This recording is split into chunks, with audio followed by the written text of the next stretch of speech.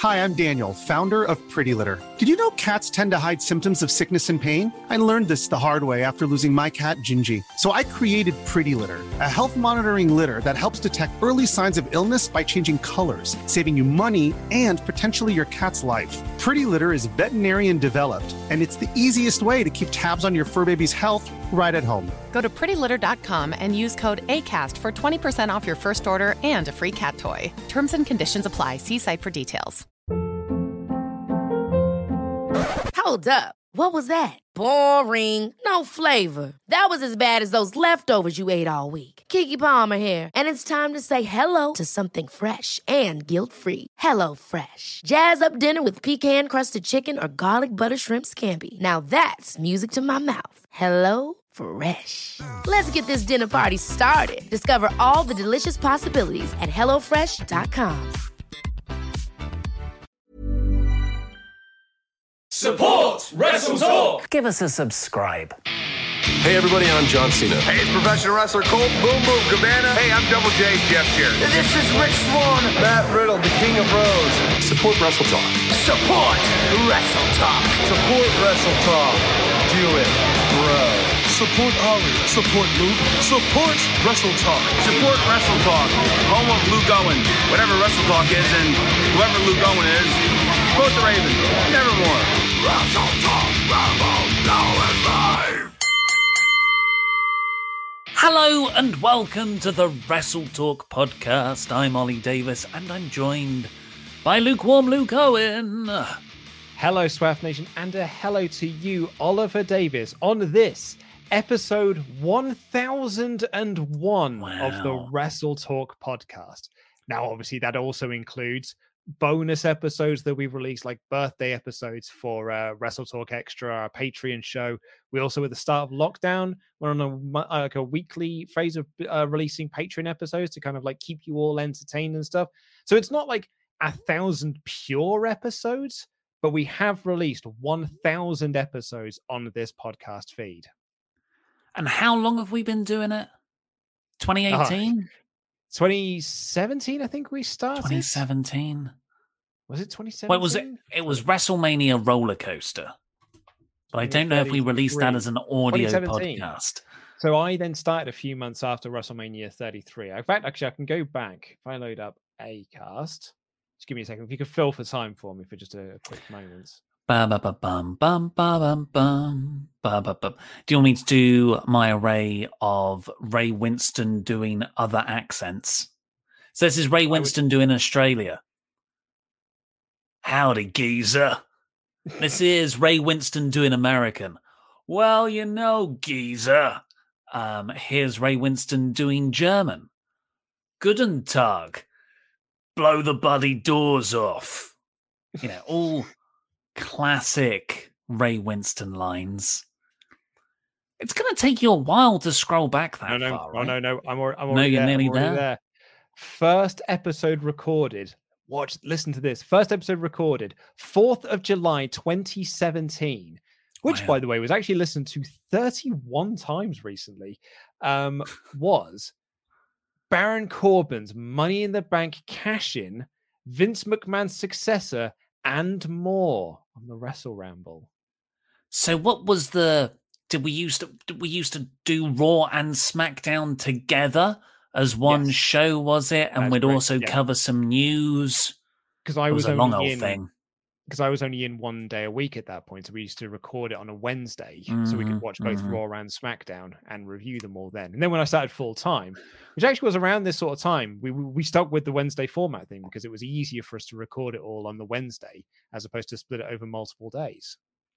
Back in the times when there was only one wrestling podcast on YouTube in town, not all your bloody Sean's. Who are the others?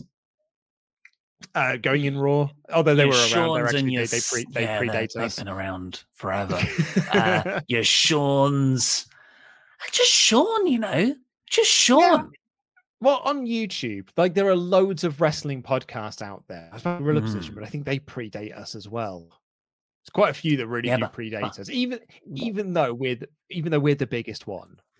we're doing the Raw thing, the the WWE Did You Know graphics, where you have to put quite a contrived set of parameters in. So it's not the longest running wrestling podcast. It's the longest running wrestling podcast that's also on YouTube. That started in 2017. Because Going in Raw that's too specific. Well, Going in Raw were established in 2015, so they really do predate us. But we put out more episodes, correct? I don't think we do.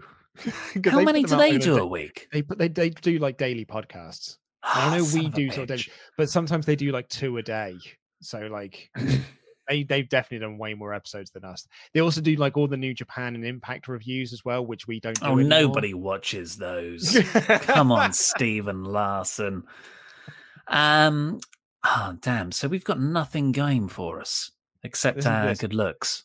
First few episodes, we've got Baron Corbin, Money in the Cash In, Raw vs. SmackDown, July 3rd and July 4th, 2017 reviewed, Great Balls of Fire predictions, Bailey heel turn, fantasy booking warfare, the Punjabi prison revisited. This was my big idea because there was a Punjabi prison match on a pay-per-view and I was like, we'll rewatch the other two and we'll review them. The video did real bad. We didn't, that's right. We didn't do Great Balls of Fire as a podcast review because you were away. And it was my first solo review on the green screen. And I did Roman Reigns Turns Heel as the title and thumbnail and got slaughtered for it in the comments because I made the argument Roman acted like a heel in this match. You cannot cheer this man as the babyface. Yeah. Well, that was his, that was a few years there before he actually turned heel. We were still finding our tone. It was the Wild West in those days. I remember I once put up Kenny Omega to WWE. Question.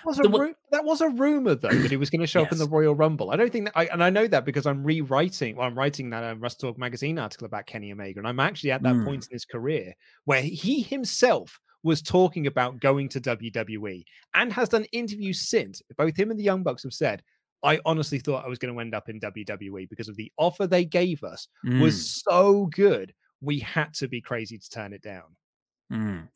It's just, sometimes you think you can, we can justify a headline as much as we want like that. But the true proof is in the thumbs up, thumbs down ratio and the comments. But people feel cheated if they click on a video with a certain title and then that story that it's not always on the viewer for misunderstanding the packaging. It's also on us. I remember being in Stratford train station. So like, I'll check in on that video I made earlier.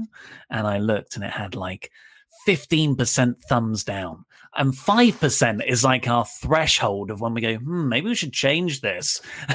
And I was like, I remember like ringing one of our editors up and being like, can you just knock together? Because the YouTube app wasn't on the phone back then for the back end. I can just change the title like I can now. But we're getting away from ourselves. We were talking about the podcasts. Podcasts is your thing. Do you feel a sense of achievement or does it not really matter? No, I love this because, like, as you know quite well, I think long listeners were there from day one. They were down from day one is H listening to this show, who know that I love podcasts. And I spend a lot of my time outside of these four walls listening to podcasts. So to actually be able to podcast for my job with my best friend and talk about wrestling and stuff, it's just been like the best. And like to have released 1,000 episodes of that, I've not been on all 1,000 episodes, but I think you and I have been on 80% of them, maybe even more than that. Yeah, because we had a few years ahead of everyone else, and then of course we're still doing a load now. Well, you specifically have been on most of them. Yeah, because there was a period of time when I was also doing the NXT reviews with Laurie, and then I'm doing all the magazine shows as well. Should we, I'm not really one for milestone things. It's cool, I guess, but I don't, it's not that I don't care, but I've never had like oh, wow, we've done this many things. No, Do I get an award? So you don't think it's a bit of an achievement that we've released 1,000 podcasts in this stream? It sure is an achievement.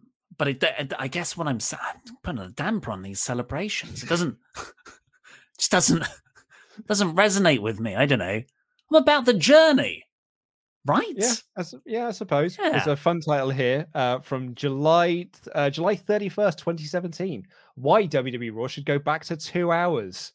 I'm sure that was a thrilling discussion that probably hasn't actually aged at all. It's probably the same argument now. Well, here's to at least another 150 more. That's what I'm hoping. At least another 150. Long live.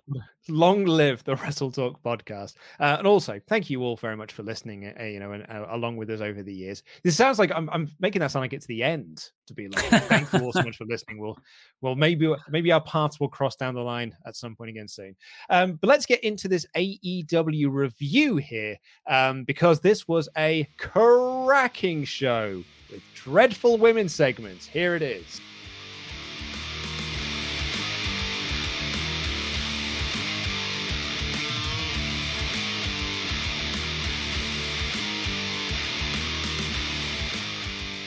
Hey, Luke, I heard you like coffins in your coffin. So we put a coffin in your coffin so you can coffin while you're coughing. I'm bringing it back. I'm bringing back the Pimp My Ride exhibit driving meme, everybody. Last night's AEW Dynamite saw Darby Allin take on Ethan Page in the main event with a fantastic coffin match, with the final spot being Darby Allin doing a coffin drop through the goddamn coffin. Yes, that wasn't the final spot. That ended the show. That didn't end the match, though. It was the epilogue spot. Yes, I'm Ollie Davis. I'm joined by Lukewarm Luke Owen. Welcome to the AEW Dynamite review edition of the Wrestle Talk podcast. Please subscribe, or we will ground Darby Allin for being naughty. He should have been back home earlier last night. He hasn't done his homework, and he's hanging out with his Uncle Sting too much. So subscribe, please. Enable notifications. Thumbs up party, etc. And also getting your ultra chats to wrestletalk.com/support. We'll read out every single one over $5. But yes, a very good episode of Dynamite last night, headlined by an excellent main event. Yes, this has been building for quite some time now. This was meant to take place on last week's show, but the sort of speculation is they moved that because of the tragedy that beset Miami very recently. They thought it was probably a bit poor taste to do a coffin match. They still did one, though. They just did it in a different state and a week later. So this has been building for a while. It's not like Darby Allin's last couple of feuds. It's not one I've been massively into. I enjoyed his TNT main event title run when he was just like defending the TNT title against John Silver and the like. That I was into. But all the stuff he's done with Sting, less into, because he just feuded with Team Taz forever and they always seem to win. And here's the same thing, where Darby Allin is still feuding with Men of the Year despite the fact that they keep winning. And it doesn't feel like the most engaging feud. Darby won here. That's what I mean. So they keep winning. Oh, so, Darby keeps winning. Yeah, Darby. Yeah, but he threw him down. He threw him down the concrete steps. Ouch. And then they beat them. They beat them at Double or Nothing after that. Yeah, but then Sky and Page beat Allin in a handicap match. Yeah, but totally fair. So, I have been not so much into this feud. I loved the match at Double or Nothing, but for me, that should have been like the pin in all of this. That should have been the bow to end all of this off. With that said, I am just going to sit here, nom, nom, nom, eat my humble pie. This match ruled. I absolutely loved it. Wish it had been on pay-per-view and gone a bit longer. I think with the ad break and stuff, we only really got sort of like, 7 minutes of actual on-screen match. But what we did get was very, very good. I don't think you have to eat humble pie. I think it's sort of something that happens all the time in WWE and with several mid-card or women's division feuds in AEW. Feud, not great. Not really anything there, not excited about it. But wrestler's going to wrestle. And they always put on an excellent in-ring match. Although most of this match did take place outside of it. Just as a brief recap of the spots, Darby Allin comes out, unveils what I'm calling the reverse Bret Hart. He had a steel plate on his back and immediately hit like a second rope coffin drop on Ethan Page. Of course, famously, Bret Hart had it round the front to deflect a Goldberg spear once. Scorpio Sky jumped out of the coffin, surprise attack Scorpio Sky. But Sting took him out. So we got to see Sting brawl through the crowd. Was he wearing He was wearing a t-shirt as well. It felt like a TNA main event, pay-per-view main event from 2008 through to 2012. It was delightful. Mm-hmm. And then Darby and Ethan just like brawled everywhere. There was a spot where Darby jumped off the top of like an entranceway. Page caught him, military pressed him down back to the barricade, threw him over. We had the turnbuckle was unhooked and used for a few spots. Like Ethan Page was fish hooked by Darby. The most brutal spot, although it's probably tied, was a second rope Ego's Edge, which is Page's version of the Razor's Edge, Scott Hall's big old power bomb from back in the day, onto the steel steps inside the ring. Darby landed with such a crunch, like an awful just thud, and just like crumpled over himself. Oh, it was not fun to watch. Not fun at all. What's the hardest part of the ring? Really? Well, the apron? I mean, I've been reliably informed it's the apron. That's the hardest part of the ring. I don't think the steel steps count as part of the ring. I think the ring post is the hardest part of the ring. I think that counts. Mm-hmm. Yeah. Okay. Anyway, it sucked. I wasn't going anywhere. It was just a genuine question. I was talking to someone in the comments on my Wrestle Talk News episode, and they were like, man, Darby just takes any bump. It's crazy. And then I thought, I'm glad he wasn't around in the 90s. Oh, that's it. The person said, oh man, he would have fitted in great in ECW. And I thought, he would have killed himself in ECW. If unprotected chair shots were acceptable in wrestling right now, I'm pretty sure Darby would be taking them multiple times a match. Yeah, he would have taken and probably reveled in the idea of taking a Balls Mahoney chair shot to the face. Yeah, disgusting. But anyway, after that, Alan, you just can't kill him, can you? He gets back up. He's on the ring apron with Page. I think he raked or gouged Page's eyes. Got his skateboard and did a little trick and ground on Page's back like a stomp. And Page fell in the coffin, lid shut. Darby's the winner. Yeah, Darby is crowned the winner. And then Darby to kind of, I think, really tie a little bow onto this feud, went up onto the top rope and did a coffin drop from the top to the floor through the coffin lid and just completely crumpled into Ethan Page and then just fell to the floor. It was a really cool visual to end. It's, quite wonderful that AEW gave these guys the main event spot of this show. The faith that they have in their younger talent to be like, yeah, you go out there. You're not one of our main event players, but you go out there and you be the main event of this show and you do what you do. I thought it was really, really spectacular to see. And it's such a minor nitpick. My only criticism to be, I wish it was on paper so I didn't have to watch most of it through a commercial break. But I just wish I had more time with it. Fight TV, bro. That's what I watched. No ad break, no picture in picture. Yeah, it's but they always take the time. You can tell when they're in commercial break. I would actually argue against that. I would say Darby does not know how to not really punish himself. I wouldn't have noticed. And it's good because when the match finished, I was like, there's a coffin right there. You're not going to do a coffin drop on the coffin? And then he did. So that was fun. So I've seen some people, not a lot, but I can see where they're coming from. Should Ethan Page have won this match? If only because the good guys keep winning, then yeah, I suppose you can make the argument for Ethan Page to get the win. However, Ethan Page getting a win here would have just extended out the feud further, and I think I'm kind of done with the feud now. So I'm fairly happy for Darby to get the win. Okay, so imagine there's a world, just hypothetically, where Page wins, the feud's over. because Alan, I think, is a genuine main eventer, homegrown star. They've done a fantastic job. And personally, I think there's daylight almost between the two outcomes, but I would have gone for Darby. I think he's your draw. He's the over guy. Protect him, because he lost the TNT title recently. I think he should have gone over. But on the flip side of that, Ethan Page, I felt like this was his arrival moment. I feel like this has elevated him considerably beyond where he's been so far. He feels like a proper player now. Although, AEW do this a lot. They do it with every single woman. They did it with best friends, Santana and Ortiz. You're like, oh, wow, main event. This is like the best thing this person's ever done. And then you don't really hear from them forever. Like, where's Jungle Boy at the moment? There's not much follow-up. Yeah.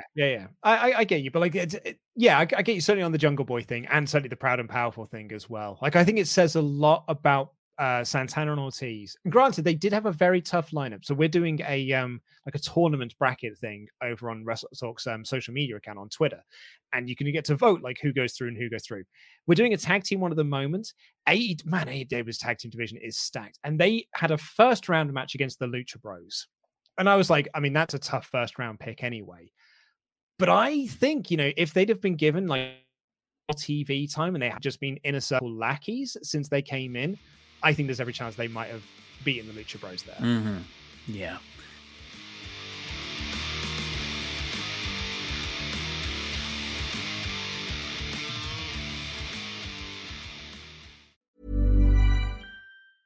Life is full of awesome what-ifs, and some not so much, like unexpected medical costs. That's why United Healthcare provides Health Protector Guard fixed indemnity insurance plans to supplement your primary plan and help manage out-of-pocket costs. Learn more at uh1.com.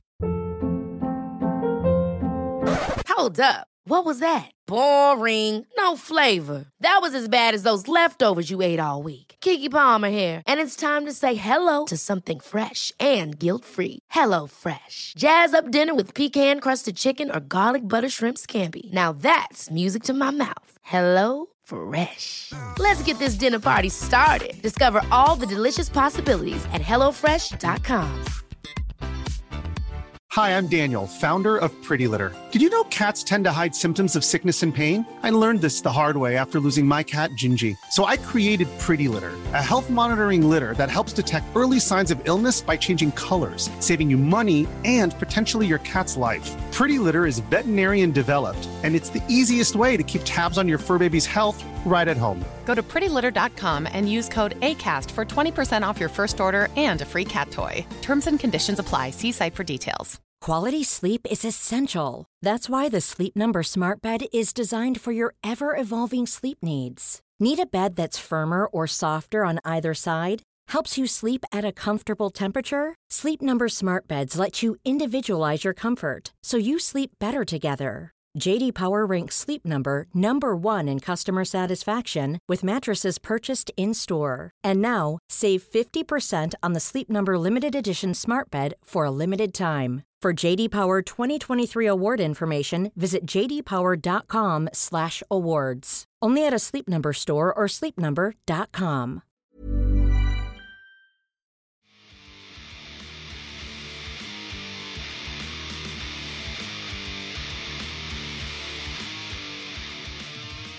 Charles Berg says, personally, I don't get why Ethan Page lost. Hey, this is just what we were talking about. Seems like they want to present him as Darby's constant foil. Hangman should lose in the first match, more story to tell. Moxley nails the look of cousin from the Midwest who might have killed a man down pat. I think Ethan Page needs to now win a lot.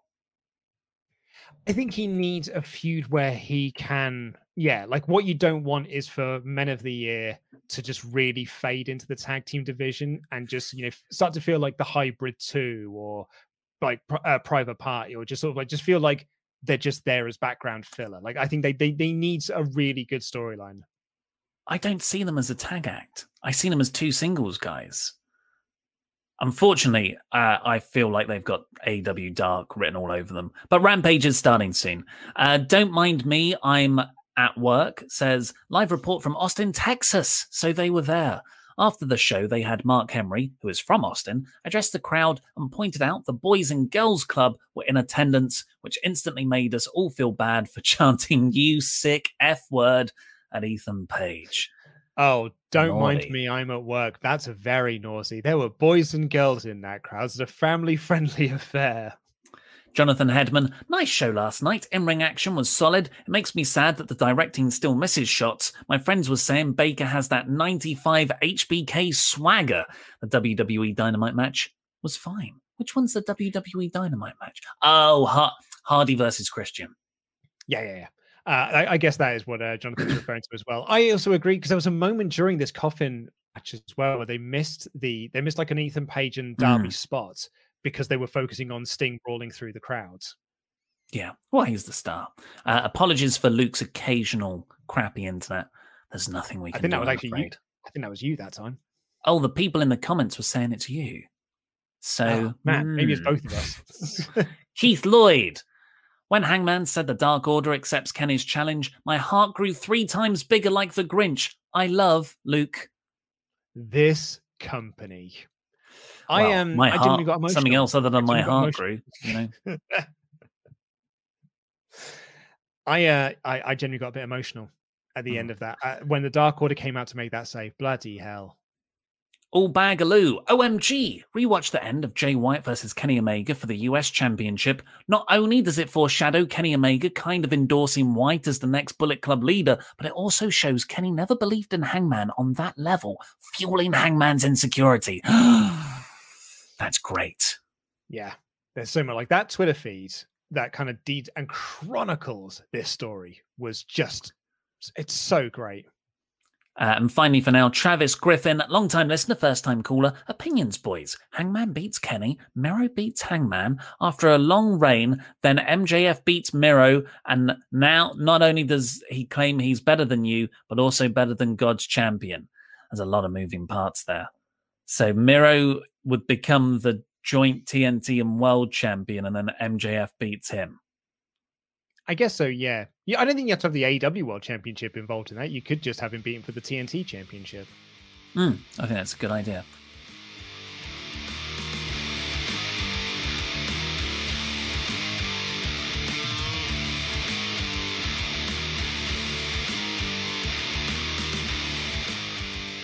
Because I've got the power of Beige on my side. Beige. Me and Beige.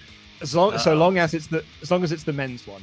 As long as it's the men's one, because otherwise I've got Asuka, and there's not a cat in hell's chance that Asuka's winning. So I'm really hoping that the men's one goes on second, so I can have Beige as my guy. You spelled I don't think Asuka wrong as well, didn't you? Very much so. Oh, a lot of my things were wrong. I drew a penis on Drew McIntyre's one by accident. I drew a sperm on the Matt Riddle one. Spelled Asuka's name wrong. What do you mean? Because of Viper? Yeah. I drew a snake, and it just sort of looked like a sperm. Andy messaged me after the prediction stream and just said, just so you're aware, Luke drew a sperm on the stream. Can't believe you dobbed me in. And then called it a cum. Singular.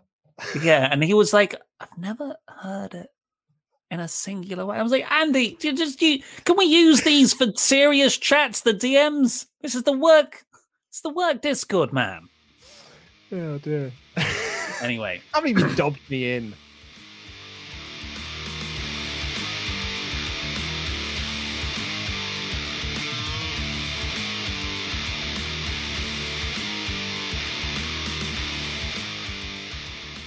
So AEW Dynamite opened with Jon Moxley versus Carl Anderson for the United States IWGP title. So you've got an AEW wrestler versus an Impact wrestler over a New Japan title in front of fans. Like, I know the Forbidden Door was knocked open well back in December, but the New Japan bit was only in February with Kenta showing up. It feels real now, though. This feels more real because there's fans there.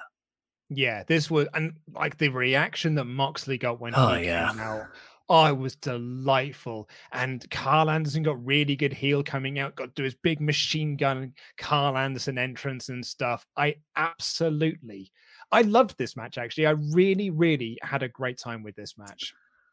I enjoyed it. It was great seeing Moxley do that entrance. He was lapping up all the fan attention, because that's his thing. He comes out through the fans. It's been a bit sad when he's come out during the pandemic to empty seats.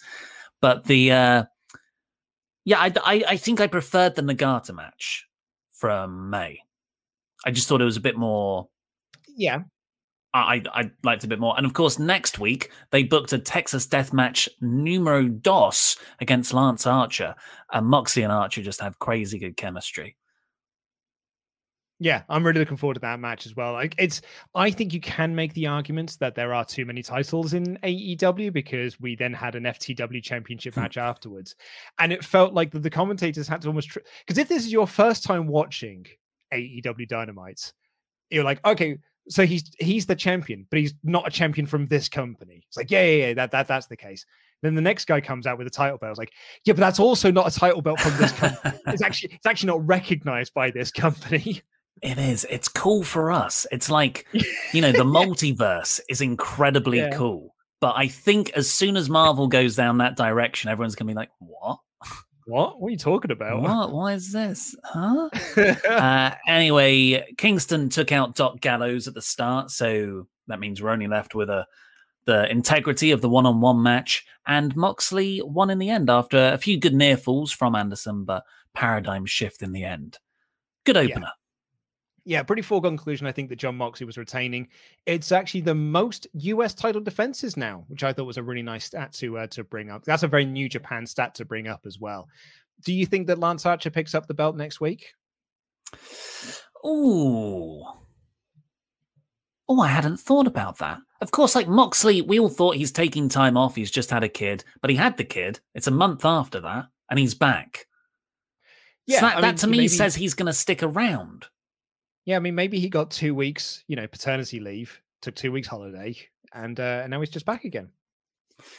After that, we had Andrade backstage. It was an interview from earlier in the day, which means it could have subtitles because Andrade is talking in Spanish, which is much cooler than trying to make him speak in English, and much cooler than Vicky Guerrero speaking for him. And he asked Alex Abrahantes, the sort of Pentagon Says guy, where's Death Triangle? Because he's looking for them. And that could mean one of two things to me. Either he wants a match with Pentagon, which is like, yes, or he's going to make a faction with the Lucha Bros, which I think makes so much more sense than the Lucha Bros with Eddie Kingston or the Lucha Bros with Pac. I agree with you. Can I give you my theory as well? Well, what's happened with Andrade El Idolo. They were hyping for a while that Andrade had a big announcement that he was going to make on TV, and him and Vicky would come out and then someone would interrupt them. So we'd have to wait for this big announcement. That big announcement has been dropped and they haven't really been mentioning it ever since. I think it was going to be Zelina Vega. Yes. I think that Zelina Vega was going to come out and they were going to attack. Like Vicky was basically given to Andrade to be like, this is a rubbish thing to do because we're going to give you a better thing in a couple of weeks' time. And so like you look at this and it may not make a lot of sense, but once Zelina Vega's here, this all makes sense.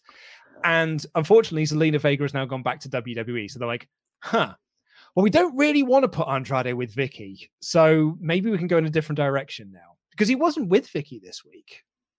All the reports said that Vega going back to WWE was a done deal, probably a month, maybe even sooner or earlier than Andrade showed up in AEW. But, Zelina also said that the dirt sheets don't know anything. They're all stupid. They can go F themselves. So she knows, doesn't she? Well, I mean, yeah, she definitely said that it was a massive lie that she was at the Performance Center, which has since been proven to be true. Yeah. So who are you going to believe? Are you going to believe Zelina Vega, who said that was a lie, or dirt sheet boy Sean Ross Sapp? Dirt sheet boy? Sorry, I just, someone's talking about my hair. No, it hasn't. It shouldn't have grown in by now. It shouldn't have. It starts in 2 months' time. It's a slow process. It's an unforgiving light as well. It's an unforgiving light. I'm fine. Ricky Starks took on Brian. Andrade also said that he's got a special deal. He can fight anywhere. So not just AEW. We got Ricky Starks versus Brian Cage next for the FTW title, an unrecognized belt. People get so annoyed about the FTW championship. To me, I've always seen it as, here's Team Taz. You know who the leader of Team Taz is by who holds the belt. It's something that's decided internally. I don't think it's something that needs to be defended.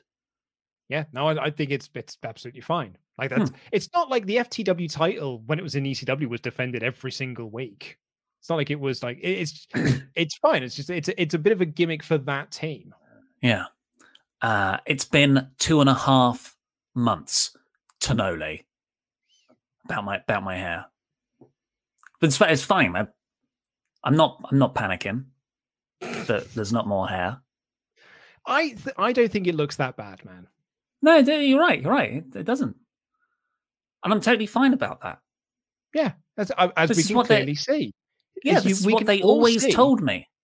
Yeah, as you can see, you're totally fine about all of this. You've now had you've had all your skull injections now.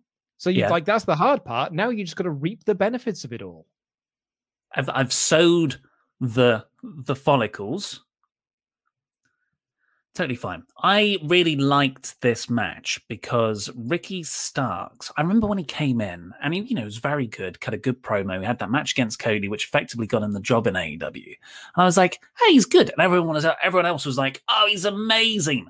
I feel like they were just putting it on a bit to seem cool. But now I feel like I get Ricky Starks now. I think he's excellent. Yeah, I mean, he is... Dude, when he comes out, he makes his entrance. He's got that pose and everything. He drips with charisma. And he's also a very, very good wrestler. There were a couple of moments in this match, though, when he was landing on his head, and I was like, uh-oh. And that's because that's just when he's come back from his neck injury and stuff. But this was a really, really fun match. He had this amazing spot because Brian Cage is awesome. Like Brian Cage is this big fridge of a man that does big kicks and whatnot.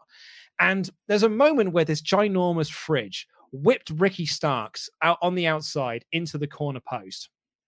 And Ricky Starks just sort of jumped, flicked his legs up into the air and slid on his back through the corner, across the corner of the ring, then ran back round to attack Brian Cage. It was awesome, man. It was so cool. Yeah, kind of like how when Sami Zayn would dive through the turnbuckles, but sort of cooler in a way. Like a detective sliding across a car bonnet to get into the driver's side. We also got a amazing sort of last ride sit-down powerbomb from Starks on Brian Cage. Starks on Brian Cage. I've said that the right way round. And also, Cage had his bicep worked over. So he just did bicep curls on Ricky Starks with one hand. It looks super impressive. I imagine Starks was helping him out a lot. Just tugging on the neck. In the end, though, there was a swerve. I genuinely thought Team Taz were going to help Brian Cage. And Hobbs took away the belt from Ricky from using it, stopping him from cheating. But that itself was a swerve. Hobbs hits Brian Cage with the belt. Ricky Starks wins. I thought this was great. There are swerves and there are swerves. And brother, we all got swerved. Yeah, I thought this was a really fun finish to the match. And Team Taz, Taz on commentary, celebrated like they just won the world title because it is the world title to him. And, they all celebrate there and it's, Starks, Tabs, Hobbs, and Hook. And they just ended with the belt and everything. It was really cool. I'm curious to see where they go next with Team Taz. But I love them as an act. They're a lower card act. But I really do like Team Taz. I imagine it's versus Brian Cage. Oh, yeah, probably. We'll just do more of that again, yeah. I would hope not. I want them to separate and then clash again down the line. After that, we got Cody Rhodes coming out and interrupting the broadcast. He took the headset. This was very well done. And then he was like, actually, I'm going to go into the ring. So it felt chaotic. And he called out Malachi Black, saying you can't just kick Arn Anderson in the head. He's an old guy. I mean, MJF. A lot of old people get assaulted. Tully Blanchard took out Conan, but that's old on old action. That's okay. Literally in the next segment, Proud and Powerful assaulted Tully Blanchard. They didn't, crucially. Cody Rhodes is he's all in white. He's interrupted by Malachi Black, who has a Tron promo where he talks about sort of like putting a prized pony down. It's about Cody, obviously, how Cody doesn't have the intensity that he used to. And Cody Rhodes showed some very real fire, being like, "Come, why, I've got it now, you son of a Netherlands gun." And the light, I feel like I'm very immune to the lights cutting out in wrestling these days. It's very overdone. When I felt like the way they turned off the lights was perfect. Did you get this? So hang on. The way that they turned off the lights was perfect. Yeah. How do you mean by that? I don't know. It's just like it went black so quickly. Yeah. I liked it. I think it came up. I don't know if it was any more special that when they turn off lights at wrestling shows previously. Maybe that's a sign that I am invested in the story and characters, actually. Yeah. Because there's only so many ways you can turn off lights. But Malachi Black interrupted Cody. He's there in the ring now. They had a pull-apart brawl, which was very good. I thought this was excellent. I thought this was so great. I thought that Cody coming out and taking the headset first was really good, and then realizing, actually, no, I need to say something more. And he goes down to the ring and cuts the promo. I thought it was really good. I had a pang of worry when I saw Aleister Black sat in a dark room. And I was like, oh no, he's trapped. He's only got and found a bloody cupboard to get trapped inside. And then he started talking about like encrypted words. I was like, oh no. Oh, I've been down this road before. I had 6 months of this on the review in SmackDown. And and then he just like, he shows up in the ring and they had this amazing pull apart brawl. I really, really like this. And, you know, easy symbolism. Cody is all in white. Malachi is all in black. I just think that Cody's turning heel. I just think that he's turning heel in all of this. I obviously don't think he's turning heel. It's very clear that Cody is the babyface in all of this. Reportedly, his Go Big show has been renewed, which is the sort of network TV show where people encourage the wrestler Big Show to do things. And last time that happened, he lost the belt to Brody Lee for a couple of weeks because he had to take it out to be a judge on that. So, yeah, maybe we get a Malachi Black match sooner rather than later, writes Cody off TV. Could be, yeah. I thought they would try and save this for for All Out, but maybe they do the first match on Dynamite as the main event, and then do the return. Yeah, match do it sooner. All Out. Yeah, you're right. See, it's harder than it looks. Are you still? See that? Are people I'm trying to turn off the lights? Oh no, I'm doing the. Sorry. Why are you bringing that up now? Well, it's because you were like, look, you said earlier that the light makes it look worse, and I thought that you'd read some more comments of people being mean to you, so you started turning the lights off. I didn't realize you were calling back. But then we were talking loads about the lights going off. Yeah, I'm sorry, I didn't pick up on that, mate. That's on me. I wrote a whole thing in my news script today, trying to make a joke about America, white, black, and I was just like, this is too. I can't. It's too many things. Santana and Ortiz threatened children's birthday party magician Tully Blanchard backstage. I didn't think of it until I saw your review, and I was like, he does look like a kid's birthday party magician. Why is he dressed in that red sparkly jacket? It's getting ready to sing My Shadow and Me with MJF. Yeah, is this what Father Christmas looks like in the summertime? Guess he needs a bigger beard. But Santana and Ortiz threatened him, hitting him with a pipe, but they crucially didn't. Then we get, my favorite thing on the show. Hangman Page comes out to talk to Tony Schiavone.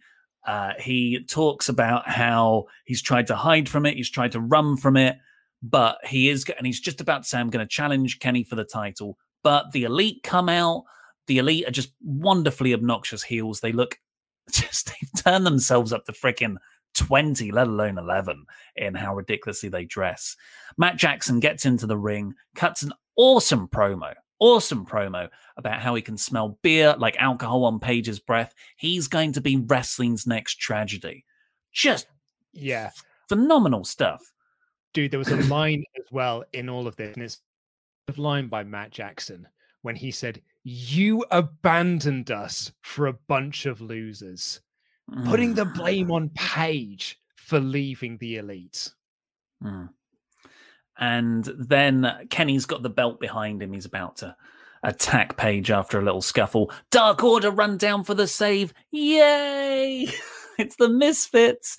And then the Elite set up Kenny makes a challenge where the Elite will take on Page and the Dark Order in an elimination match where if Page and the Dark Order beat all of the Elite, so they've got to pin every single member of the Elite, not only will Page get his title shot, the Dark Order will get a tag team title shot. But if they lose, they get nothing. So just to clarify, everyone, get excited. This is the Young Bucks, the Good Brothers, and Kenny Omega versus Hangman Page, Evil Uno, Stu Grayson, and I would imagine Alex Reynolds and John Silver. That as a 10-man tag sounds so friggin' awesome. I cannot wait. I got so emotional when the Dark Order ran down to make the save because I thought that Kenny was going to hit him with the belt. And when the Dark Order ran down, they made the save, and Kenny scurried away. I was like, "This is the greatest story in professional wrestling at the moment." I can't believe how invested I am in all of this. But I'm emotionally invested in this, and I was like, "What an amazing end to that segment!" And then the segment kept going, and the segment actually got better the longer it went. Because then Omega cuts this promo, and Omega's promo was so great. His interaction with the crowd was so great. I loved every single thing about this.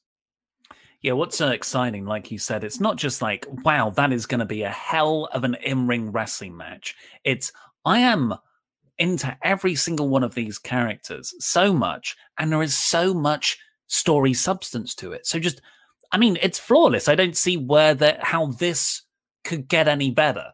And like you said, Kenny gets into the ring. He says, just let me talk to Page here. You're scared of failing, aren't you? Again. Because it's all traces back to Hangman's self-sabotaging personality traits. Brilliantly, my favorite thing in all of this was Kenny saying they won't be chanting cowboy S-word anymore. Very easy to chant. 3 syllables. They'll be chanting belt collector, belt collector.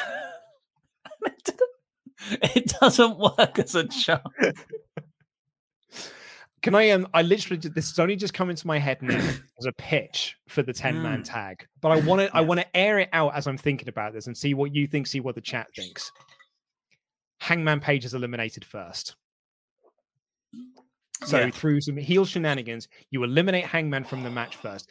That means the Dark Order have to fight from underneath to win it for Hangman Page. It works on 3 levels. You've got that level.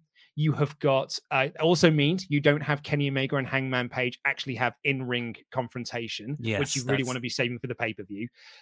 Thirdly, Hangman has failed again. It's the first person to be eliminated in the match. And the character depth of that he has then got to overcome going into All Out can carry you through the rest of August before you get to September. Who's the final man for the Dark Order then? John Silver. You're in front of fans. Yeah. John Silver's the final guy. Yeah. And if it comes down to Silver and Omega, I like how that could set up a John Silver Kenny Omega match. Yeah. I mean, you pin the champion, so that would qualify him for a tag match at some point, for a title match. Yeah. I think that is perfect. And the way because you do not want Page pinning Omega.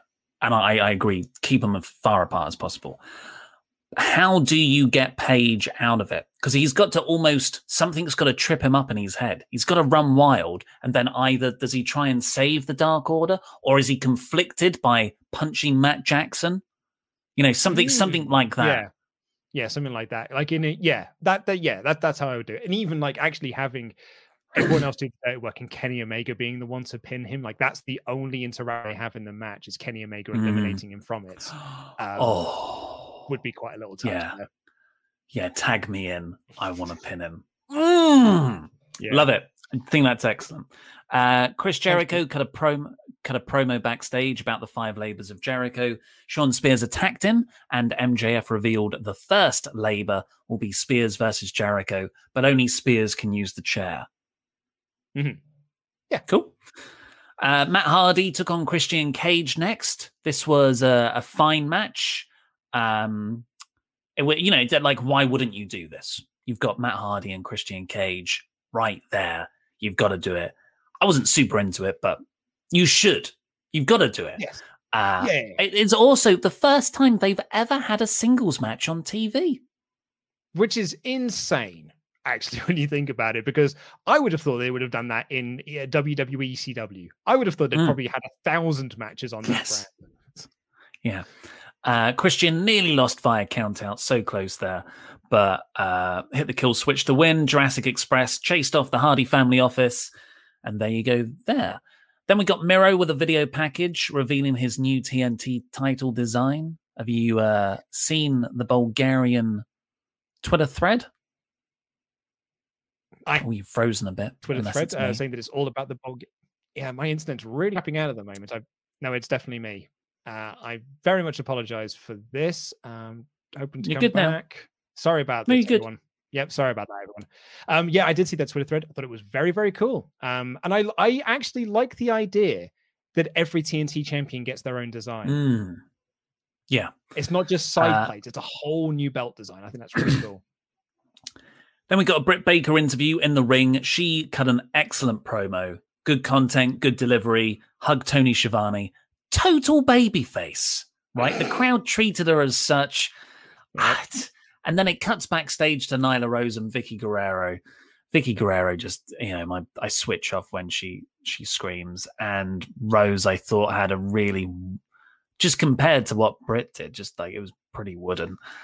And that's the go home angle. But it's absolutely fine, Ollie.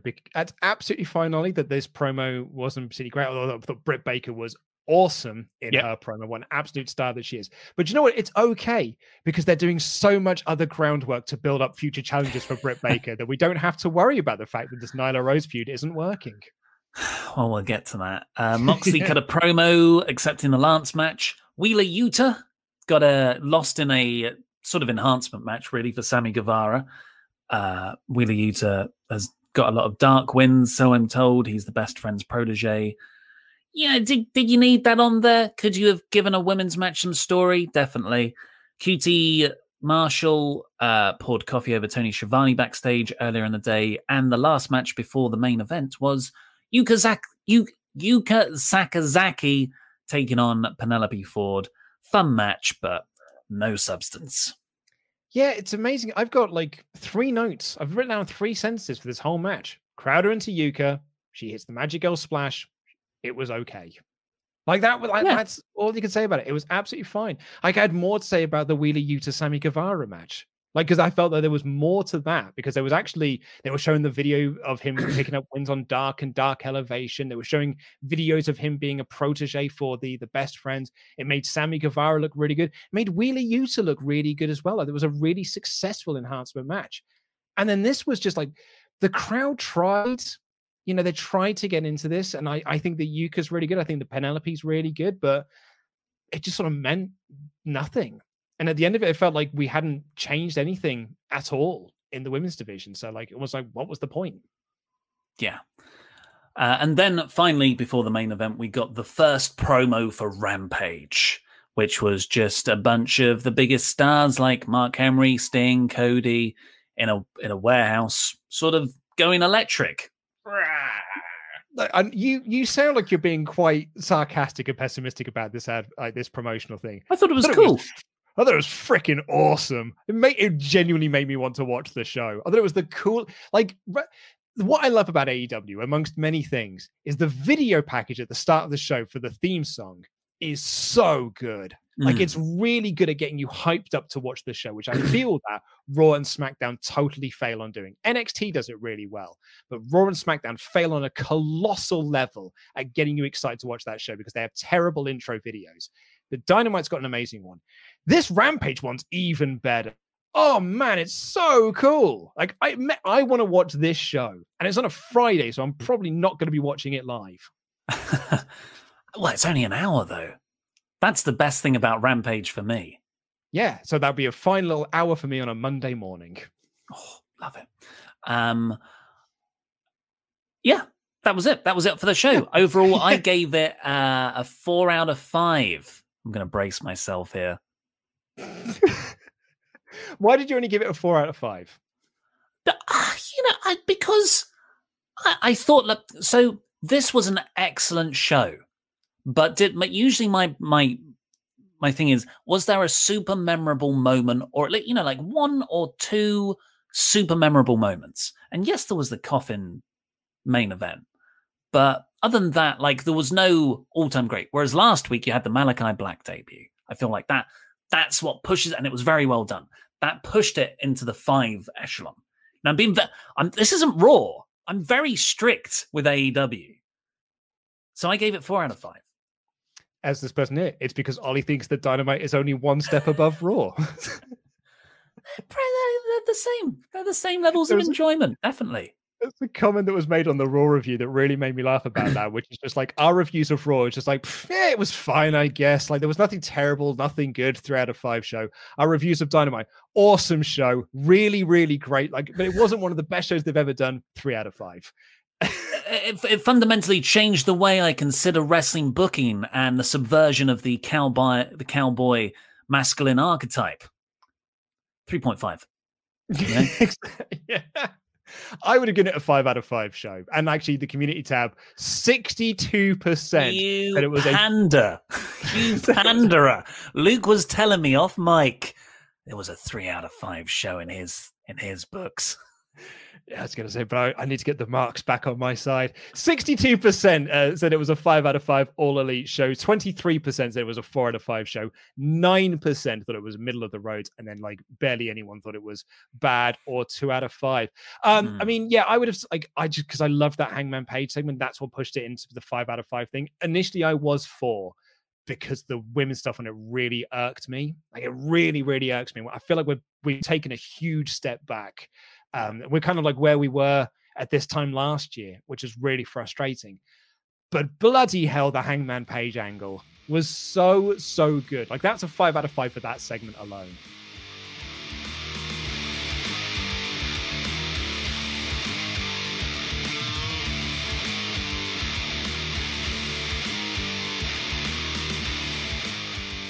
Well, go over to our Patreon page, patreon.com/WrestleTalk, because AEW's good. But let's be honest, is it WCW in the year 2000? The pinnacle of wrestling booking, because you don't know what's real and what's kayfabe work. Oh, guys, They go off script. They deviate away from the script. Scott Hudson was not told about this in a production meeting. What is going to happen next? You're all AEW crowd. You watch Dynamite. That's why you're watching this review show. And you're like, man, Tony Schiavone loves this product. Tony Schiavone loves wrestling. You haven't heard him commentate on Bash at the Beach. That is passion. We are being glib. It's one of the worst shows of all time. Tony Schiavone looks like he actively wants to leave in some parts. And you can watch/listen to me and Luke review that in full. We are 3 hours into what will probably be a 4.5 hour record right now. It's our classic pay-per-view review of Bash at the Beach 2000. That should be up tomorrow, maybe Monday. Depends when we get it finished. So go over to Patreon. Become a pledge hammer there. And if you pledge $25 a month or more, you'll get a shout out on this very show and our Hall of Fame. So thank you. Full of flavor, Sean Blanford. Have a glass of sherry, Martel J. Simmons. Justin the Human Godzilla Wustrak. You'll never get this name right, you idiots, Matthew Zimjewski. An expert dancer. Great Swayer Man. Yanni Zayn Hamid. Infinite Crisis, Chris Jenkins. Marcus He's got Sol Campbell. It's a football joke. Colin McLeaner than Finn Balor. Here comes the money. Here it comes. Fred Buckland. Jordan, don't you dare call me Mountain Dew.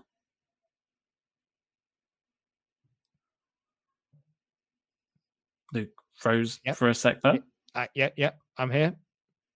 All-Star Chuck Turner. There we go. Thank you very much. Sorry about that, man, mate. Took us home. Yeah, I do apologize. I know I said earlier that I thought it might have been you. It's 100% me, bud. It's 100% me.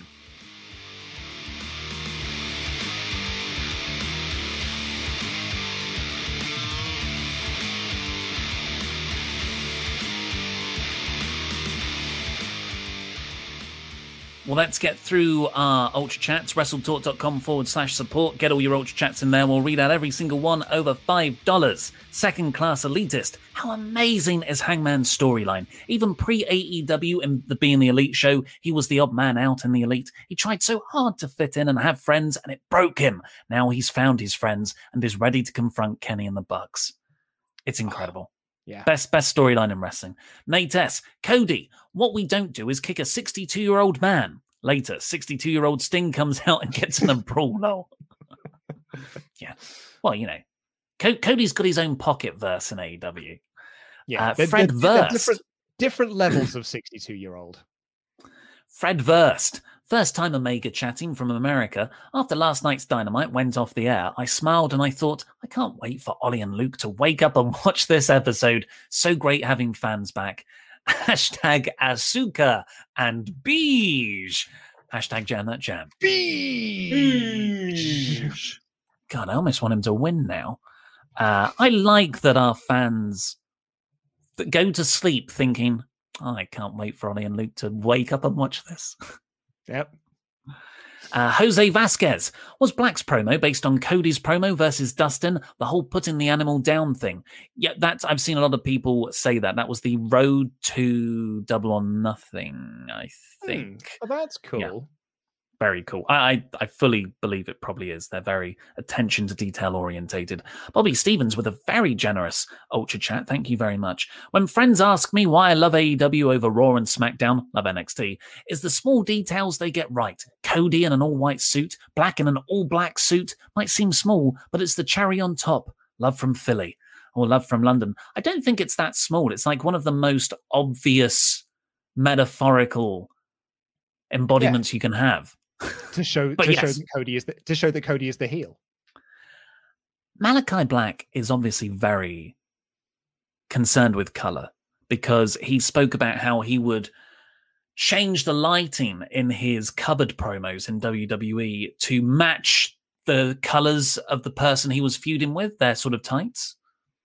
Yeah, no, clearly, and it's. I think that this is now we're going to see like the more creative side of it because I think like he was clearly quite frustrated with WWE and doing those promos in the cupboard and not leading anywhere. And I think that the fact that they kept saying on commentary, calling him Tommy End, is really building this sort of world that Malachi Black is a different person to Tommy End, although they are one and the same. So I'm quite excited to see like what that what comes of that next. Genetic Ghost. I continue to be blown away not just by Kenny's story with Hangman, but the interpersonal destruction of the Elite. Kenny and Hangman are great, but the extremely poisonous way Kenny dragged the Bucks down with him is something I think about every week. Same here, bud.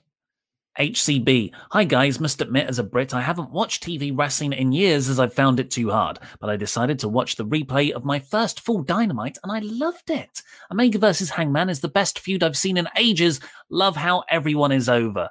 That's awesome. Genetic Ghost again. Just another thing, lads. I got all out tickets and I can't wait. Also, I have to imagine that once Kenny loses the title, the only person that can possibly pick up the pieces is Ibushi. Golden Lovers tag team, perhaps. Luca's frozen again in a silly face. Marjo32. The Dark Order literally have Adam's back. And in return, Adam has their back. Simple, easy, but brilliant. Has a wrestling show ever made a grown man cry? Yes. Yes, it has. Has a wrestling show ever made an old man cry? Also, actually, I saw someone else ask, have you heard from Jonathan Frakes yet? I haven't. No, I sent the Cameo request. I haven't heard anything back. Do you have to log into Cameo, or do you get an email notification? I believe you get an email notification when it comes through. I mean, I've just logged in. It's not. Because I've not got any. Yeah, that means that he hasn't done it yet. And it may just be he's a busy man. You know, he's got the Starship Enterprise to co-run, so he's got to do. You know, he's got various things on the books at the moment. Make it so. You can get some money in the bank ones though. Kofi Kingston, Matt Riddle, Bianca Belair, Alexa Bliss, Kevin Owens, Drew McIntyre, Rhea Ripley, Seth Rollins, Ricochet, Baron Corbin, Naomi, Carmella, and Asuka. Yeah, and the Alexa Bliss one is like £800 or $800 or something. I'm a tenner. I'm $10. Book me on Cameo. Also, I hasten to add as well, you'll probably pay $800 for 15 seconds from one of them. I'd do at least 90 because I feel really bad if it's anything less than 90. 600 quid for Bliss. You want to know who the lowest paid is? Is it Baron Corbin? Tied. No, Corbin's at 300. Naomi, Ricochet, and Carmella. Yeah, I would have guessed Naomi. All in the same spot. Right, back to your chats. LV Emerald, just speculating, but with Yuka Sakazaki's dominant win versus Ford, do you think they're going to bring up her violent history with Britt, where she lost a tooth, maybe set up her up as the next opponent after Nyla? It could do. I mean, who knows? I think that's not a bad shout, actually. I think that's actually a really, really good idea. I just think they need to do a bit more to like start the build on that, as opposed to just having them sort of win separate matches. Bacon Rasher, hi lads, it's been a while, but it's time to go Page Cage spotting. Hardy lost a Cage, Page promo, Cage lost his strap, ended up in a box. We still need Page in a cage on Rampage. Jammy Jam, I'm 36. Lol. Jam. That was the funniest part of your sentence there, mate. Austin Falco. Sometimes I think it might be better to push Hangman's win down the line and have Kenny retain All Out. Then a segment like last night happens and I realise it's 1,000% time for Hangman to carry the company. He's so over and that pop will be insane. I think hold it off. Yeah. I think so too. I don't know. Marjo 32. There are two things I'm afraid of. Lights going out randomly and the Dutch. Cody Powers. Of course, an excellent reappropriated quote. There are two things I hate in this world. People who are intolerant of other people's cultures and the Dutch.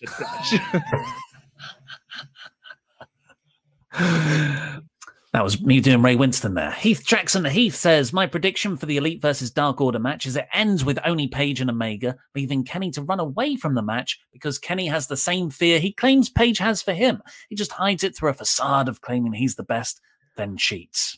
That's also really nice. I like good. that a lot. Yeah, like Kenny has the fear of failure, and that's actually just going to fuel Page even further. That's really nice. Renee Portner, first Cody defeated racism, now he will defeat Satanism. In your face. That is America through and through. Is it just in your face isms? Extremism. Terrorism. Just beat them all. Yeah, definitely worked out in the long run. Dean Brereton, great episode. Feel Omega should try to befriend Page before we get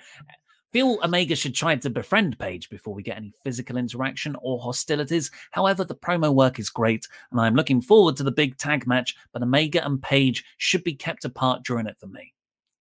There was someone who messaged me last week being like, I don't see how AEW can keep them apart. Like, how do you not pull the trigger on this any sooner? Because they have, September it's close, but it's not like it's next week or anything. You still got like a full month and a half before we get to All Out. People are genuinely looking at a 10-month title reign and going, a bit soon though, isn't it, to take it off him? Which is what, that's what I think we all feel. I think it's more that Kenny hasn't fulfilled the full extent of the belt collector gimmick I think we all want him to. I think that's the risk you run taking it off him now. Emma Bonn. I liked most of the show, but I can't give it a perfect rating because of Starks and Cage. A sloppy arm drag, a ride the rope spot with zero net pop, poor commercial comeback. Lastly, they didn't need a cool-down promos after. Still, I love the show, 4 out of 5. Wow, that's some nitpicking. Yeah, I mean, it is. But, like, do you know what? That was more critical analysis to give it a 4 out of 5 as opposed to you, which was just, like, not the greatest show I've ever seen. 4 out of 5. Hey, I said that Cody needs to solve women. That's what he needs to do. AEW's treatment of the women's division. Take that, sexism. Yeah, where's the sexism ones? But some people get really, like, some people prioritize the in-ring work over everything else, and I totally get that. But me, I'm an idiot. I don't really see problems there unless it's glaringly obvious. Nates, amazing coincidence. Every time there's a Hangman and Dark Order segment, it happens to be right when I'm chopping onions. What do you think he's making, Luke? Well, probably a lasagna. For what? What about Omega gets too cocky and leaves the match after Hangman is eliminated, like he knows the Elite will handle it? Not worth his time. I'm not a big fan of that. I think that belittles things. He sort of did it with because it was him and Michael Nakazawa versus Kingston and Moxley. Was it Kingston and Moxley on the Blood and Guts show? And he sort of did that, like he abandoned the match so that Nakazawa could take the pinfalls. He has got prior of doing that sort of thing. I'm getting what? Oh no! You see, the lights have cut out.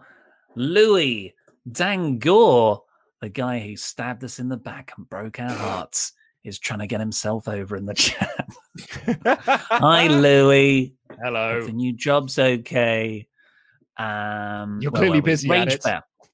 Rage Bear 99. More than last week, this show reminded me how much I've missed live crowds. They were hot the whole night, even elevating the later throwaway matches, and made this one of my favorite episodes in a while. Also, am I crazy? Or was Yuka super over? No, she is super over. Yeah. I mean, not to the extent of like some super. She is over. I wouldn't say she is super over. She, bearing in mind this is AEW, where there are some people who are like super over. Oh yeah. Bobby Stevens. Not only would you have the Hangman fails again story, but he's a man who was turned on and kicked out of a faction. Who didn't want to be in a faction to now have a faction saves his chances at the title. I need it. James Hanley. With Yuka being back, I'm surprised that they didn't go with her as Britt's first opponent after winning the belt. Britt did knock out some of her teeth in the past. Wasn't it the other way around? Yeah, that was like early days pandemic, right? Yuka knocked out Britt's teeth, right? Was it Yuka that did that? I can't remember. Well, that's what everyone's saying. And the build would have been easier to get behind than the current feud with Nyla. Jam that jam, gents. Well, maybe that's what they're doing. But Yuka only just arrived. Also, like there is history with Britt and Nyla, the two first women in AEW. Like there is something there. Like there is a story that can be told there. I just think they're doing a bad job of doing that. Christopher Connorsman. I loved the last two Britt Baker promos. Last week, the Blood Money reference, and yesterday, the Guerrero line really popped me. We didn't mention that. She said Vicky will forever be relevant in wrestling because of her last name, but she sort of said that in a derogatory way. She is awesome. Hopefully, the rest of the women will get more time in the future after the special episodes stop. Well, I mean, I saw someone in the comments defending them, saying like they're doing all the build on Dark and Dark Elevation, so it's on us for not getting on board with the build. Yes. One last salute. 1014 says, long-time listener, first-time Ultra Chat. Which of the Dark DA teams? Which of the DA teams? I think that's Dark Order teams. Do you have go after the Bucks? Reynolds and Silver. Right. So if they win the... Reynolds and Silver are all out is where I would go. Yes. Yeah. I mean, you get like Grayson and Uno, because of like the All Out connection, like they debuted at All Out when AEW first kicked off, so like there is some history there. But wasn't it? They debuted at Double or Nothing, didn't they? But I think they had their first in-ring match at All Out. So, but I would go with Reynolds and Silver. I remember the Bucks once upon a time said, honestly, the Dark Order is going to be the biggest thing we do. They obviously love Evil Uno and Stu Grayson. We haven't had that big Bucks Uno Grayson match that has probably happened on every indie. So both are good. Both are good. Zachary Jenkins, final for you. Hey guys, it's been a bit. How you been? Missed you. but this is for the Patreons. Guys, for the next poll for August SummerSlam 2013, we know we want to hear Ollie talk about Brock versus Punk.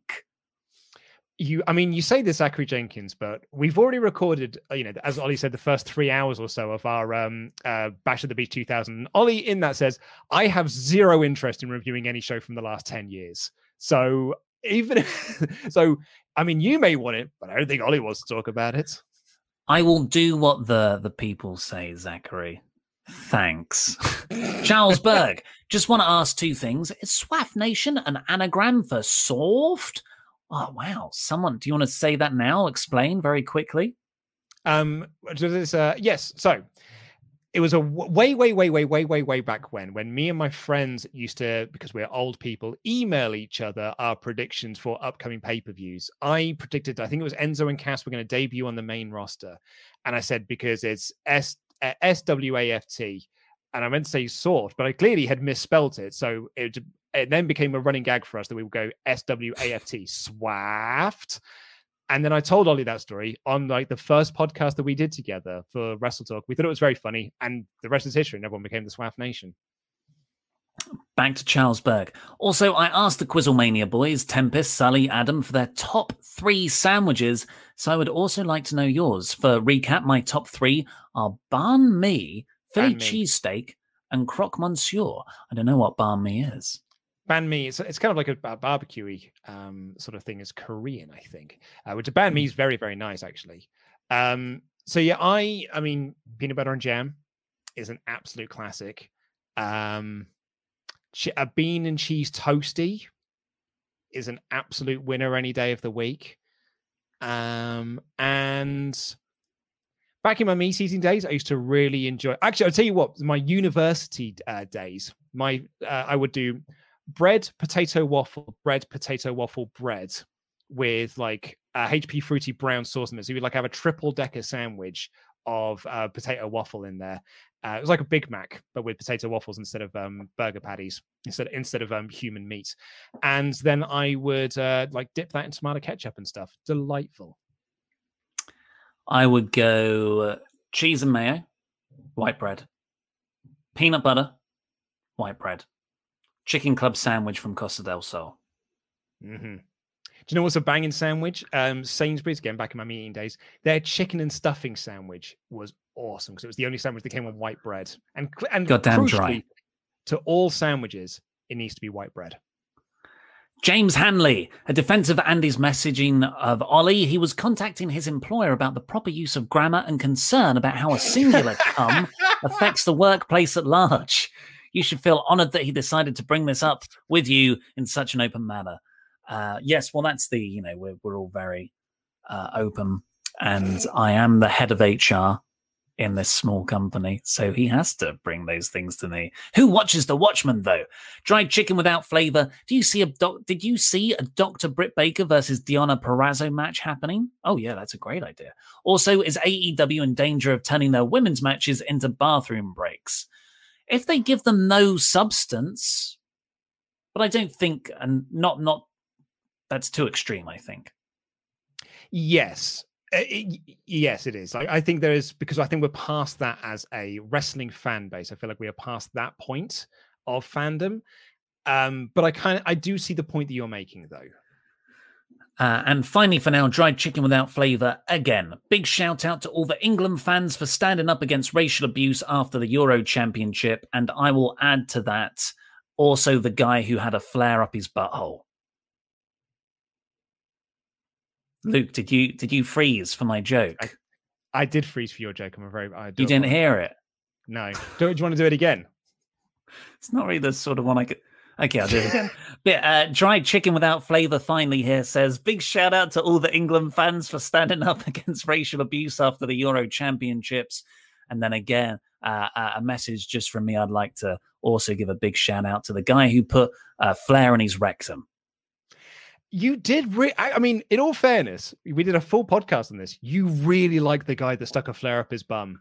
Not a Ric Flair. We should say not a Ric Flair. Like a flare that you would, like if you're lost at sea, guy stuck a flare up his ass. for the banter. But guys, you should hear the banter that Ollie has with his friends. Guys, get this. They were playing Christmas songs in July. Honestly, the banter that they have, it's untouchable. This sounds like you're making fun of something that really made me laugh at the time. We changed the lyrics to Fairy Tale of New York by the Pogues to "And the bells were ringing out for England Day." Na, na, na, na, na, na. Absolute banter that they have. Can we get a brief? Are we just put flair or no flair? Because we haven't got Rich to do the poll. Let's just see on a 20-second delay here. Yeah. I also want to correct myself. 1,600 fans. I got banh mi wrong as well. I think it's Vietnamese actually. I can't quite remember, but I definitely know I got it wrong. I just can't remember what's the actual right answer. Yeah. Oh! What we got? Okay, they're coming in. Flair 1, vote Flair 2, Flair. Oh no, they're too fast now. No Flair. Flair. I'm seeing. People are saying Flair though. People are saying Ric Flair. They're not, or Charlotte Flair. They're not saying the guy who put the flare up his ass is a national hero. Whoa! I didn't say national hero, but I do think now we're mentioning it, an OBE at the least. Yeah. It wasn't the best look. It wasn't the best look for England fans or us as a nation. Let's be honest. I disagree. I think it showed us in our true light. Oh, Matt Ralph. Yes, the guy who put the flare up his ass is a national hero. OBE at the OBE at the knighthood. No, Tom Marsh's joke was better. At a bare minimum. That's a much better joke. Yes, well done, everybody. Well done. Well, stick around. Please do subscribe to this channel because we've got a big... I'll let you do it. You know the schedule better than I do. Thank you very much. Yeah, it is a big weekend for us here on the Wrestle Talk podcast channel. Tomorrow, in fact, get yourselves ready, folks. It's not me and Denise tomorrow. I know a lot of you will be very, very upset about this, but it's going to be me, Adam, and Damo hanging out for the Wrestle Talk podcast tomorrow afternoon, which I'm really excited about. Yes, Ollie?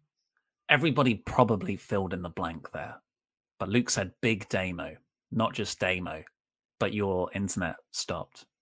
Okay, yeah. Big. Because it could have been any Damo. Or it could have been Beige Damo. Beige!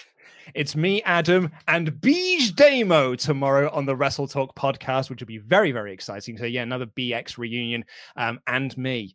And then on Saturday, the Intangibles will be reviewing SmackDown. And on Sunday, we have got Money in the Bank live reactions, which will feature the #1 contenders match for Chopper's Championship between Adam Blompier and Laurie Blake, and also the Jam in the Jar ladder match, which will take place during the second ladder match on the card.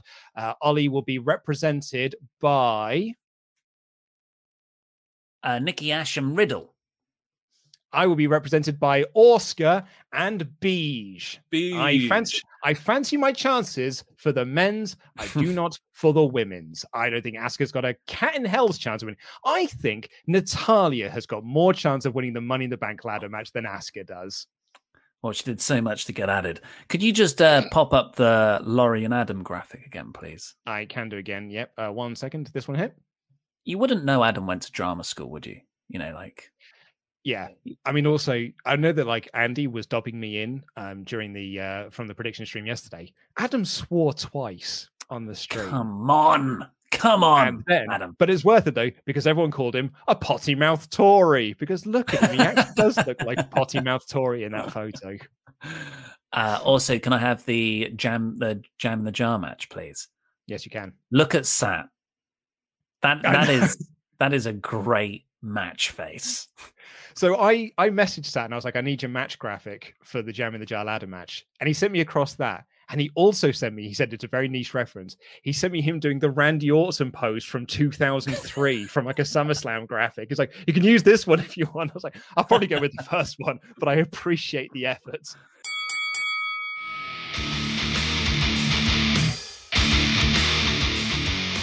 for the first time in what feels like a long time, our mailbag is full. And it's full for you and I. It's bursting at the digital seams. Because I see some emails in here, lost intangibles, pup updates. They've clearly got a dog thing that they've got going on. But should we start deleting their emails? I mean, Pete doesn't do it because I keep smegging reading his old emails and stuff. So maybe I'm doing us all a favor.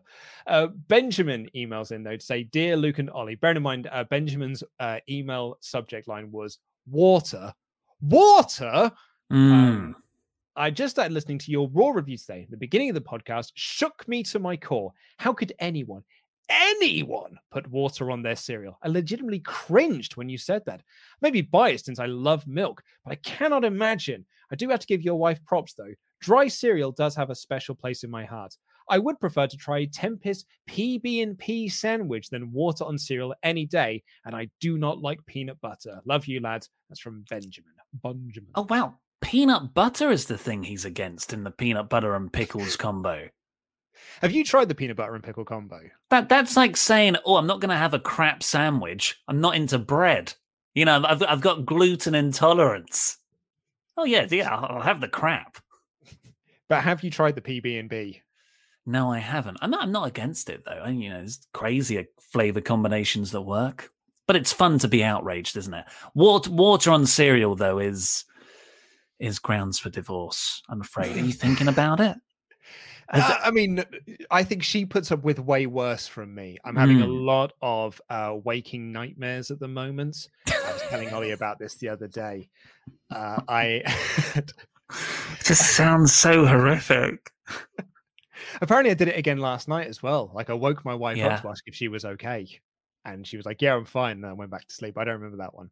But, like, I woke up in the middle, 'cause in my dream, me and my wife were in our bed, and our bed was moving along this conveyor belt heading towards this door.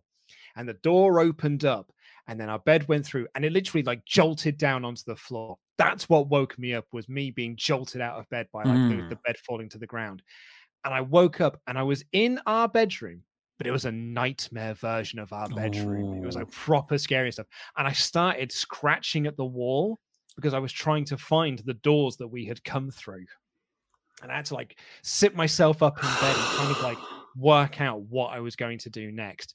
And the more I sat there, the more the room went back into its normal self. And I realized that I was dreaming and I could just go back to sleep now. And it was 1:15 in the morning.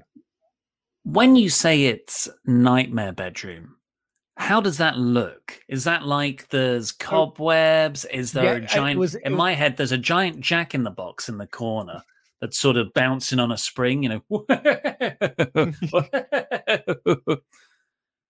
It wasn't quite like that. It wasn't Can't Sleep, Clown Will Eat Me. It was like, but like the walls were like green and moldy and dirty, and it was just felt like this dank room and things like that. And obviously it was nighttime, so there wasn't a lot of lights in there, lots of shadows being cast all over the place. I think as well, because my wife's posh, so she brought from her parents' house a 4-poster bed.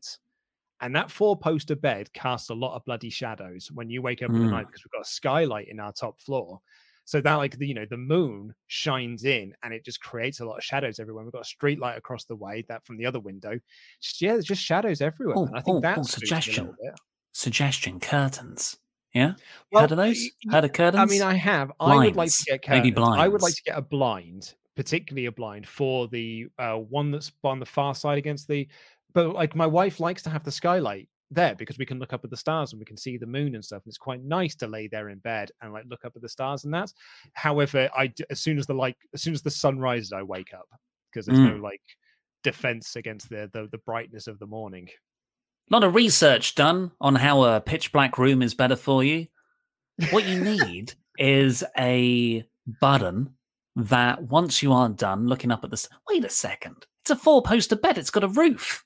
How can you see the skylight? No, because we haven't got like drapes around or anything. We're not that posh. We've just got the poles.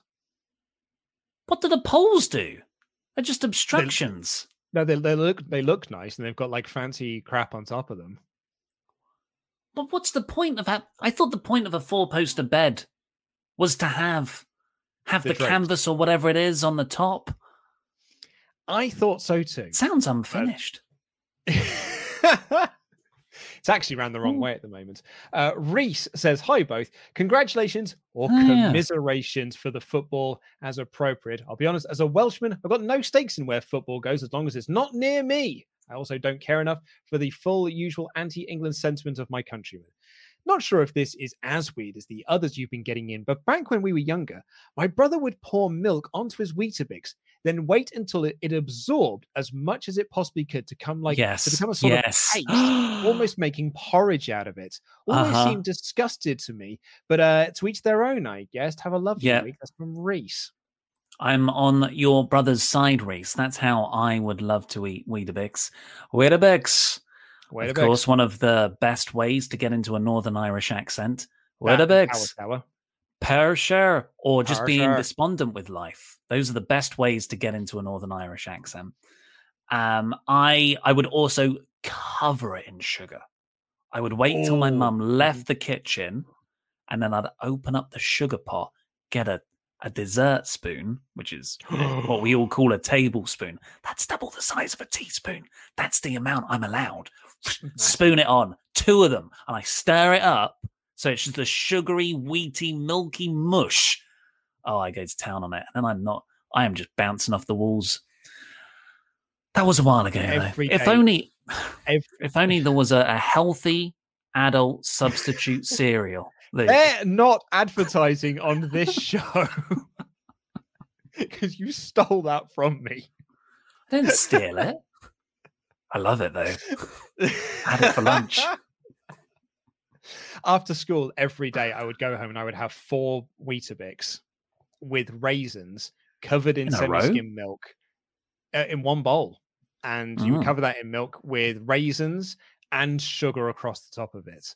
And it was like, that was my post-school treat. I loved it. And I love it when it gets all gloopy and it becomes like a paste. Completely with Reese's brother on that. I was like that with frosted, shreddy wheat things as well. I want them to be mushy. I don't really like crunch as a texture. That's why I don't care for salad. Okay, I want to read this email out before we get it. This is from Ashley. It says, Dear Luke and Ollie, first I'd like to send over my heartfelt commiserations for the football this weekend. Even more commiserations for likely having to cover an episode of a crap Raw after that. Here's to hoping you can catch a break with Dynamite this week and be a stellar card. It was. When you two began recently talking about which wrestlers you'd be worried to meet for fear of getting it wrong, I could only think of one thing. My one interaction I had got completely and utterly wrong, and it still gives me dread to this very day. In 2018, I went on my first major international vacation, a week in Ireland that just so happened to coincide with OTT's 4th year anniversary show. When I heard the card was going to be headlined by that Walter Ospreay match, I had to go. Great match that is as well.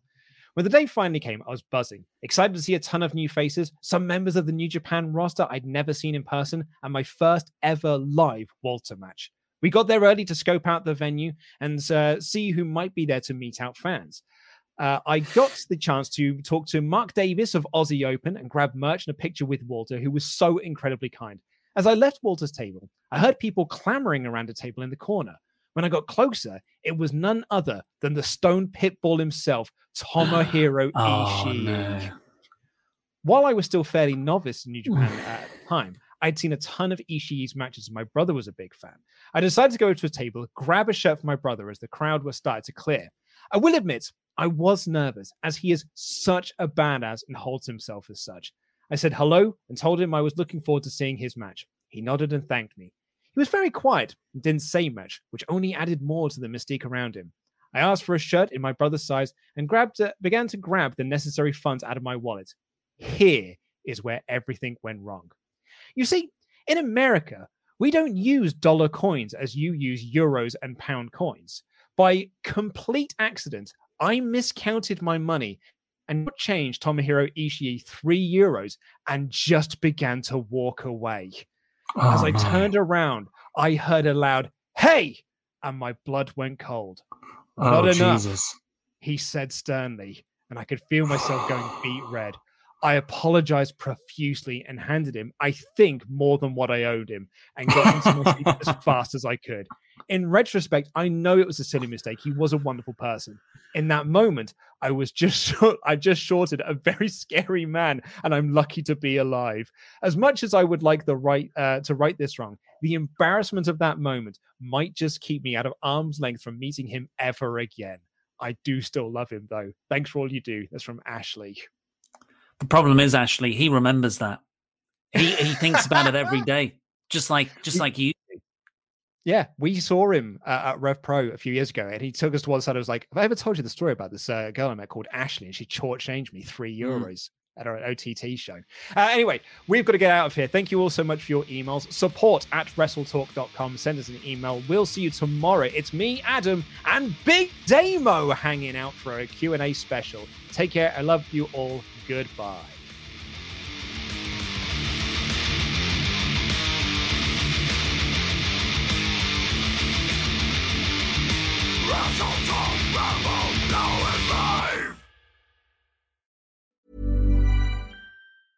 Ever catch yourself eating the same flavorless dinner 3 days in a row? Dreaming of something better? Well, HelloFresh is your guilt-free dream come true, baby. It's me, Keke Palmer. Let's wake up those taste buds with hot, juicy pecan-crusted chicken or garlic butter shrimp scampi. Hello Fresh. Stop dreaming of all the delicious possibilities and dig in at HelloFresh.com. Let's get this dinner party started. Hi, I'm Daniel, founder of Pretty Litter. Cats and cat owners deserve better than any old-fashioned litter. That's why I teamed up with scientists and veterinarians to create Pretty Litter. Its innovative crystal formula has superior odor control and weighs up to 80% less than clay litter. Pretty Litter even monitors health by changing colors to help detect early signs of potential illness. It's the world's smartest kitty litter. Go to prettylitter.com and use code ACAST for 20% off your first order and a free cat toy. Terms and conditions apply. See site for details. Hey, it's Paige DeSorbo from Giggly Squad. High quality fashion without the price tag. Say hello to Quince. I'm snagging high-end essentials like cozy cashmere sweaters, sleek leather jackets, fine jewelry, and so much more. With Quince being 50 to 80% less than similar brands. And they partner with factories that prioritize safe, ethical, and responsible manufacturing. I love that. Luxury quality within reach. Go to quince.com/style to get free shipping and 365-day returns on your next order. Quince.com/style.